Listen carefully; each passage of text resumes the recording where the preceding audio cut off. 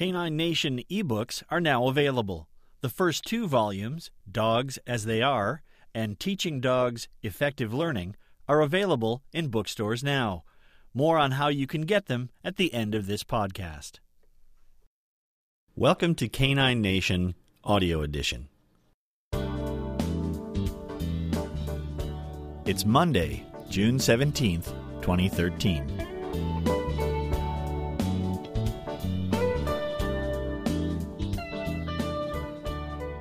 Canine Nation is a regular feature column that runs on the Life as a Human online magazine. Life as a Human features articles about what it means to be human, the good, the bad, and the enlightening. This column explores what it means to be human in our relationship with dogs. You can find it at lifeasahuman.com.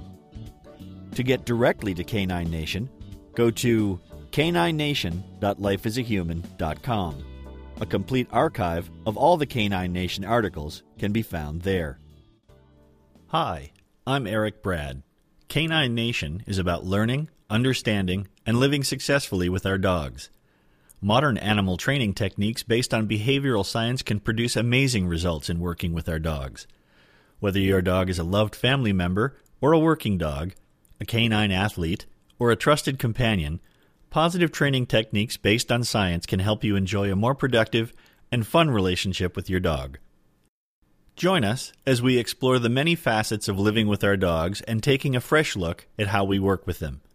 Whether it's taking a closer look at everyday issues we share with our dogs or busting long-standing myths about training and dog behavior, I hope you find something useful in each of the Canine Nation articles. We're glad you're with us. Now here's this week's installment. Silly dogs, happy dogs. One of the great joys in my life is knowing that my dogs are idiots. Don't get me wrong, they are intelligent, well-trained, eager to work, and well-accomplished in dog sports and activities. It's just that, on occasion, they seem to enjoy acting like idiots. I don't mean to suggest that I only enjoy their periodic lunacy for my own entertainment, although that certainly is a factor. If I'm honest, a large part of my enjoyment comes from my ability to join them in their silliness. You see, I like being an idiot too sometimes. If we feel safe, if we are with people we trust, we can feel free to be as silly as we like. Maybe it's a bad pun, maybe it's a funny face, but we all like to goof around and laugh. It's the same with our dogs. They enjoy the freedom and release of just being silly too sometimes. Anyone who has ever owned a puppy can attest to this, as I'm sure you have seen the zoomies, those sudden bouts of just running all over the house for no apparent reason that seems to happen mostly in the evenings. Depending upon your particular kind of dog, you may feel more or less comfortable with doggy silliness in your household. While silliness and play are a natural part of being a dog, there can be some drawbacks. Larger dogs don't know which of your furnishings are fragile and may bash into things. Dogs have claws that may mark up floors or scratch doors. And I have heard dogs described as having, quote, a mouthful of cutlery, those sharp teeth that sometimes accidentally inflict minor scrapes. Yes, it's all fun and games until the human puts a stop to everything. Your dog is in the middle of having a grand old time when suddenly a table gets bumped or someone gets nicked by a tooth and, no! The game ends abruptly. Your dog could be confused by this. They were just having some fun and suddenly they are getting yelled at. They probably aren't sure why you are reprimanding them. Dogs don't really know that it's okay to crash into the sofa, but not the end table. They didn't mean to catch your finger when they were re-gripping the rope toy that you were playing tug with. So, when we suddenly end the game, it may not be exactly clear to our dogs what went wrong. Being proactive in teaching our dogs the rules before we start the game can save everyone some unnecessary stress. Each of our dogs has different games they enjoy. Our youngest dog, Rizzo, likes to play with toys. Any toys. He's not shy about telling you when he wants to play. He simply grabs a toy from his collection and shoves it into the back of your leg. He wraps a paw around you and asks for play. It's almost like he's saying, "Aha! Game on, dude!" And frequently, we oblige him. But it was important that we taught Rizzo a cue for not now. It's okay for Rizzo to ask for a game, but it also has to be okay for us to say no from time to time. So we taught Rizzo that the cue enough means we're not playing right now.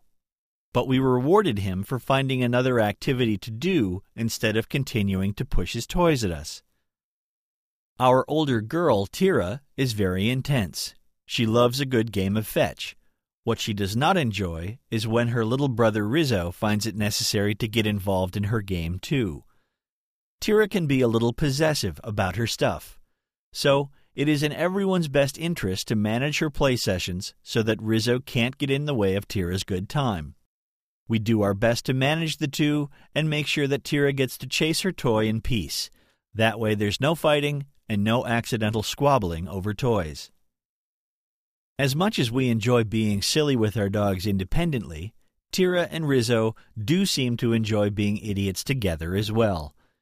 It's Rizzo's custom to seek out Tira at some point during the day and give her that cheeky look or quick bow that says, "Hey, catch me if you can," and he takes off. Depending on her mood, of course, Tira will either give chase or give us that look that says, "Why did you ever bring that idiot into this house?" In either case, we usually end up encouraging the silliness and getting involved ourselves. We grab a few toys or take them out in the backyard for a romp. Silliness is a regular part of our routine. Regular trips to the park are also a part of our routine. Rizzo and Tira have a few doggy friends, and we often meet up with them at the park. While we do monitor their play together, we generally do very little to direct the silliness. We sometimes throw balls for them or chase around with them a bit, but the main activity we practice is just asking for things. We think it's important to call our dogs into us from time to time, just to ask for a sit or a down. Other times we will ask for the ball or a couple of behaviors before throwing it for them again. So it is silliness with a few requirements. So long as our dogs continue to respond to our simple requests, we can get as goofy as we want to get. Most of those requests are behaviors we teach first at home in a training environment. Drop it, take it, leave it, sit, down, and wait are all important parts of our training program. Drop it or leave it can be just the thing to settle down an overly enthusiastic game of tug. Sit and wait can give our rowdy dogs a much-needed break from chasing around the field at the park. So, it's important to teach some utility behaviors that we can use to manage our dogs, even in their silliness. The important thing here is that we are using several frequently practiced, highly rewarded behaviors to manage our dog's play. We don't say no or stop it. That would communicate very little to our dogs. In fact, it may even give them the impression that we don't want them to be playing at all. And that's not really the case. Sometimes they just get a little over the top and need to be redirected and calmed down a bit. Using those previously trained behaviors engages their brain and lets them earn rewards for cooperating with us. Tira and Rizzo trust us. It's what makes our silly times together work as well as they do. We have taken the time to teach them how to know when it's game on and when it's game over. We've taught them a few simple rules to playing with us safely. We've taught them some useful behaviors to help direct the games so that everyone has fun. But perhaps most importantly, we have been consistent in how we have used all of those tools. Trust isn't something that comes for free with our dogs. It has to be earned. I think we have earned our dogs' trust by listening to them when they tell us that they want to be silly, to play around some. We earned their trust by letting them win a fair amount of the time. We earned their trust by not just shutting down the game for reasons they might not understand. And we earned their trust by not changing the rules to our advantage whenever it suits us. Playing with my dogs is one of the great joys of my life. When my wife refers to the idiots that live in her house, I'm proud to count myself right in there with Tira and Rizzo. Until next time, have fun with your dogs. I hope you enjoyed this edition of Canine Nation. You can find the text version of it at caninenation.lifeasahuman.com. Teaching Dogs Effective Learning is the second Canine Nation ebook to be released.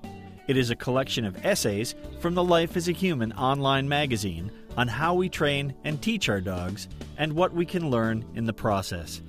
The book includes introductory notes for each essay, as well as 2 essays written specifically for this book. Also available is the first Canine Nation ebook, Dogs as They Are, a look at what our dogs are, where they have come from, and how they adapt to our lives.